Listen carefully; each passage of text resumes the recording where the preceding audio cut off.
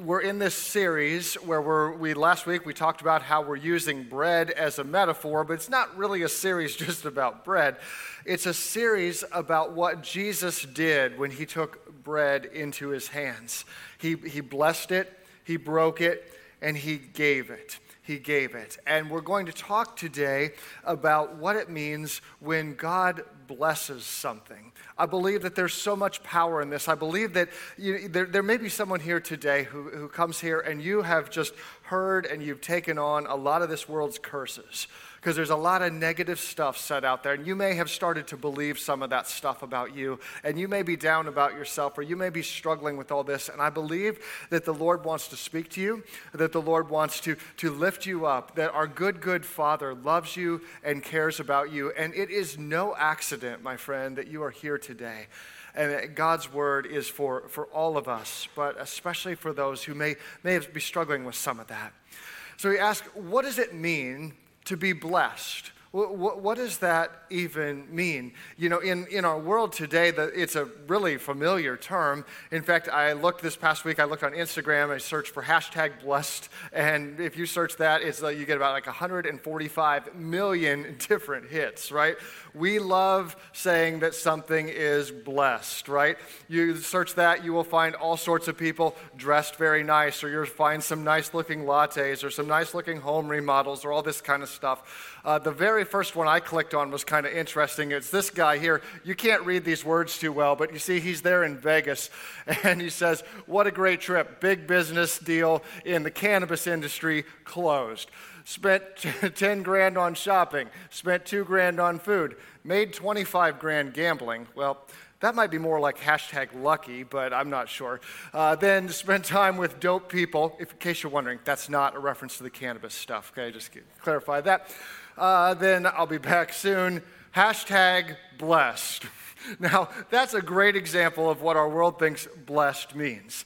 That it's like, take all the things that I like, that I'm successful about, that I would like to have a little humble brag moment about here, right? And say, blessed. Well, those things, that's one way to look at it, but I believe that there's a bigger way. Although I've got one more, and I think the Buckeye fans will especially appreciate this one. Beyond humbled and proud to announce I've been declined from the University of Michigan. #blessed.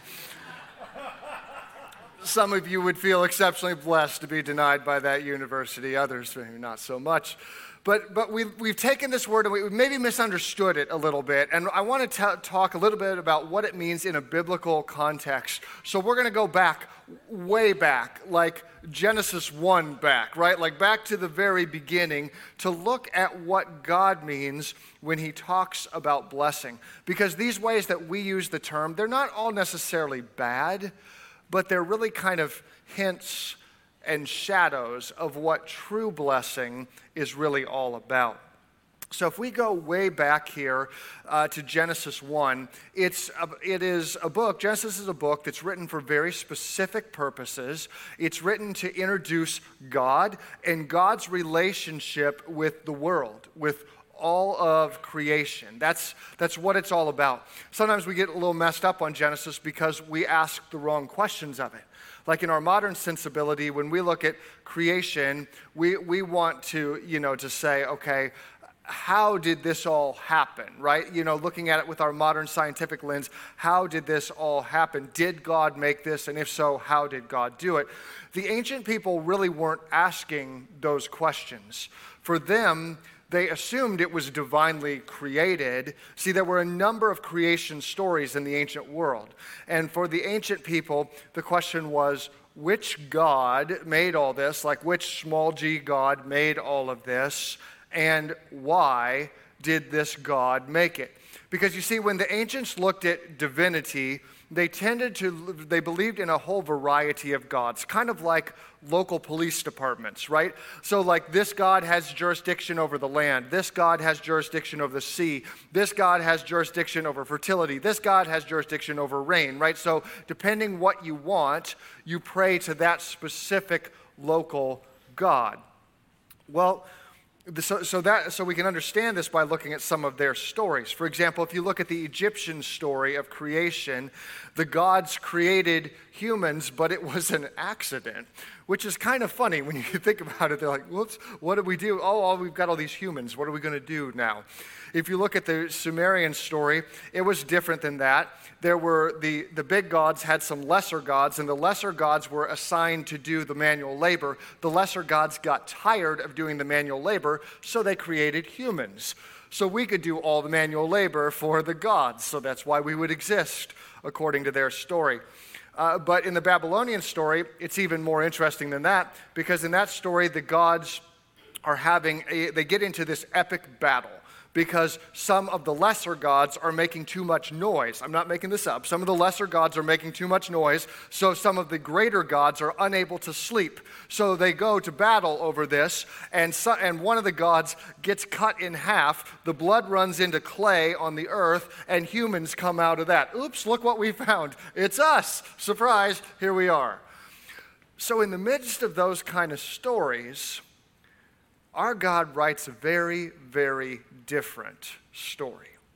A story, because those stories for all of us, they're not good news.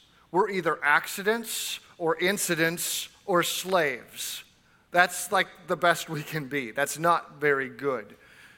But you see, in our story, in the Israelites' story, in the story of the one true God, it's different. Genesis 1:1, in the beginning, God created the heavens and the earth. Not a bunch of gods, not an accident. One God creates all of it. He's not a limited power God, not just a local police department God. He's the God who's sovereign over all creation. The earth was formless and empty, and darkness covered the deep waters. And the Spirit of God was hovering over the surface of the waters. Then God said, "Let there be light," and there was light. And God saw that the light was good.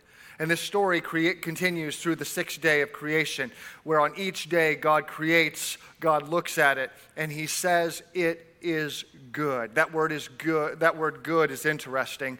It can be translated in a variety of ways, but there's kind of an implication of beauty, that it's good, it's beautiful.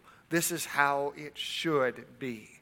Not, oops, this was an accident, or oops, this was just an outcome from some divine battle. No, this was my design, and it is good. We jump to verse 27 on our favorite day of the week, the day that we were made. So God created human beings in his own image. Get that? Not just like the animals or the plants or anything else. No, made in God's image. He created them. Male and female, he created them.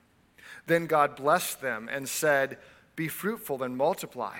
Fill the earth and govern it. Reign over the fish in the sea, the birds in the sky, and all the animals that scurry on the ground." So now we see the relationship between God and humans, and that is that God has created us in his image. We're unlike anything else in this creation, and God has blessed us, it says. That God intentionally blesses us, he creates us, and he puts us in charge. We're not just slaves here to do the grunt work. We are put as caretakers, as stewards of the creation. And God saw that it was good, and God blessed them. This is our story. It's a whole different story than what the ancients were used to, than what they had explained. No, in our story, we believe in one sovereign God who intentionally creates and he blesses. Our God is unique. And you might be saying, okay, all right, well, big deal. Like, our God's superior to all those ancient gods. We knew that they weren't real. Anyways, what's the point? Well, we can easily fall into our own versions of those ancient misunderstandings. So a few ways our God is unique. First, there's only one God. Only one God. The God of Israel is the supreme God. He has no rivals. He has no equals. There's nobody else like our God. He is the God of heaven and earth, the God of the entire universe. And this may seem simple, but it was hard for them to live out. Because you see, the Israelites would sometimes fall into temptation that they would worship their God, but then they would see their neighbors worshiping other gods as well, like Baal, for example, the rain god, right? And say, you know what, we'll keep on worshiping our God, but we grow stuff, we need rain, so it would probably be good if Baal was happy with us too, right? You know, we kind of want to do some both and, not either or, both and, right? So we'll worship our God, but we'll worship Baal as well, just so we're backed up in case there's some rain issues, we'll keep Baal happy as well, because no rain, we got a big problem, right? We'll just sync it up. It's not that big of a deal. But it was a huge deal. It was a huge deal because God calls that idolatry. It's sin. He hates it. It's cheating on God. It's taking the divine, one true God and bringing in a fake idol that doesn't have any power whatsoever and saying, we'll trust in both of these. That's not how it works. That's not how it works. And we could say, oh, silly Israelites, who would ever do that, right? But if we look at ourselves, we want to always sync things up as well. Like, yeah, I want to go with God's way and what God's word says and all that stuff, but I also want to make it just sync up with all the things the culture says, right? So what if we take a little bit of God's word and a little bit of culture and we sand the rough edges off and put them together, like, it'll be fine, it's no big deal. But God and culture are not equals, just as God and Baal were not equals. Our God is the one God, the true God, the supreme God, the God who's above all things, the God who's worthy, he and he alone is worthy of our praise. Second thing, God creates the world on purpose and with a purpose. On purpose and with a purpose. We're here because God called us into being. That's why we exist. Plain and simple, that God wants a relationship with you. Think about that. The creator of the entire universe, the Bible says, knows your name, knows all the things about you, knows how many hairs are on your head, knows every intricate detail, more than you know yourself. That's the creator of the universe. He cares about you. He loves you. He wants a relationship with you. And that means that your life matters. Your life matters so much because our God doesn't make any mistakes. And you are created by our God. You have this good Father who loves you, who created you. It's not just a thing he did a long time ago. No, he's actively engaged with his creation day in and day out. God created the world on purpose and with a purpose. And that leads us to the third thing. God blesses what God makes. God blesses what God makes. You see this throughout the story. He's not just a creator who makes and doesn't care. He's a creator who creates and who blesses it. He made it. He called it good. He called it beautiful. This is what our God does. And this changes our view of blessing now. Because you see, instead of just looking at blessing as like, oh, the temporary things of today are going well, I must be blessed, right? You know, like I got a good grade on the test, I must be blessed, right? Or I'm having a good hair day, I must be blessed. Or I got a new job that's great, I must be blessed. Like those are all, again, like shadows of God's true blessing. They're fine, they're not bad, but blessing is much deeper than that. Blessing is much, much deeper than that. Because you see, my friends, being blessed, it's not a status. Being blessed is a story. It's our story. It's a story that goes all the way back to the beginning. You're not just blessed if something goes right in your life today, because guess what? You're going to have days where things don't go right. You're going to have days where things aren't so great. You know that. You've had them. Maybe you're having one today. Being blessed is not just a status. It's a story. It's the story of our origin, of how we began and why. It's the story of our Creator who loves us, who cares about us, who's there for us. It's that we are blessed by this God. It's a story of how we fell, we sinned, we messed up, but He didn't give up. Instead, He sent His Son so that we could be saved. He sent Jesus so that we could be redeemed, that our God looks at us and sees us as so valuable that we were worthy of giving His life for, that we could be redeemed. My friend, you are blessed. You are blessed. Maybe you've spent too much time listening to the world's talk. Maybe you've heard a lot of things said about you that are far from blessing. Maybe you've been insulted. Maybe you've been mocked. Maybe it goes back to early childhood with parent stuff or with bully stuff or with people who've really harmed you, who've done wrong things. And we don't mean to, but we take in those things we kind of internalize and we let them define us and we let them limit us. And we begin in time to live as if they're truth. And it's so tragic because we have this God, this good Father, this perfect heavenly Father who created us, who made us, who loves us perfectly. And yet we kind of get that stuff in the backseat as if it's old, like historical kind of stuff. And we don't really think that much about that. Instead, we hear this stuff that other people are saying. And we recite it over and over. I must be a loser. I must not be smart enough. I must not be good enough. I must not be pretty enough. I must not be as good at this other person. Or I must always be defined by that screw up, by that sin, by that shortcoming. We take on these words of curses that others have said about us. We've listened too much to the world's talk. But my friend, I want you to know that those things are lies. They're lies. Because our good Father loves you so much. He created you. He blessed you. He gave his life for you. That's how valuable that you are. That the Son of God would come, stretch out his arms, and die on a cross for you. That is incredible love. And it's so true. If you doubt this, just ask a woman named Hagar. And we find her also in Genesis. In Genesis 12, God had come to a man named Abram, later Abraham. Abraham was a powerful man. He was a wealthy man who God called and God blessed very richly. He would give him, he would be ultimately the father of the Israelites. But not just the Israelites, because there was a woman named Hagar.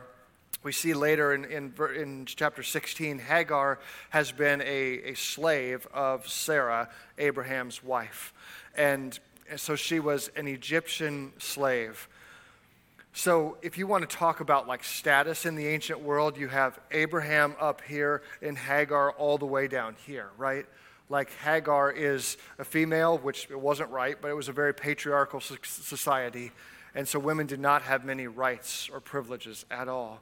On top of that, she was a foreigner. She was an outsider, which also didn't give you any rights or status. And finally, she was a slave, which probably meant that either her area had been conquered and she'd been hauled off as a slave, or maybe that her family had fallen on hard times and even sold her into slavery. Hagar is someone who seems to have no future. And God finds her at her lowest moment.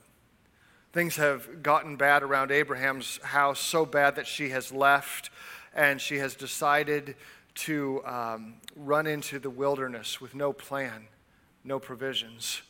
God finds her at this well where she's having a drink, perhaps her last. She's pregnant, she's scared, she's running away. And God finds her and calls her by name. Verse 7. The angel of the Lord, which a lot of people interpret this to mean be a reference to Jesus. The angel of the Lord found Hagar beside a spring of water in the wilderness along the road to Shur. The angel said to her, Hagar, Sarah's servant, where have you come from and where are you going? These were questions about her origin and destiny. Remember, God rewrites our origin and destiny when we look back to the beginning, who we're created to be. And here God is about to rewrite Hagar's story as well. God told Hagar to go back to Abraham's house because that would be the place where ultimately she would be able to find provisions. God sent her back home so she wouldn't die in the wilderness. And then God blesses her big time. Verse 10. Then God said, I will give you more descendants than you can count. Recognize that? That's the same thing he said to Abraham. I'm going to give you so many descendants, you're not going to be able to count them. They're going to be as numerable as like the stars in the sky, the sand on the beach. He gives this same blessing to Hagar, a person that the world had forgotten about, that the world had ignored, a person who was literally going out to die. God finds her. He sees her.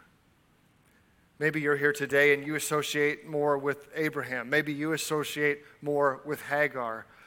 The fact is, God's blessing, it's for everybody. It's for everybody. And when Hagar understood this, it changed her life. She was in awe, for she had seen God.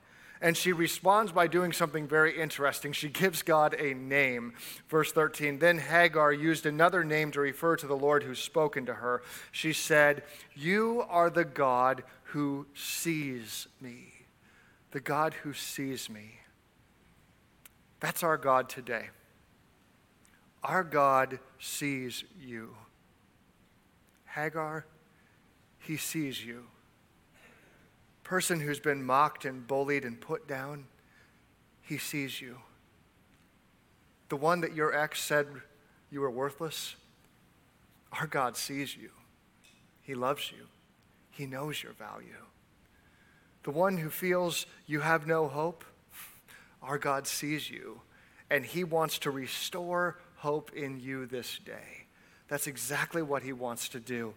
That when we receive the blessings of our God, when we understand that he created us good, that he created us and calls us to be his children, we understand that there's hope, there's a future, that life is not over. No, life is just beginning. Because you see, to be blessed is to be returned to our original origin and destiny. It's not simply to be restored, but restored. God wants to rewrite your story. God wants to take that negative stuff, to put it away in the back, and to say, this is who you are, child of God. This is who you are. And I believe that one of the ways that God can start that process is by receiving words of blessing. I really believe in the power of what we're doing this morning.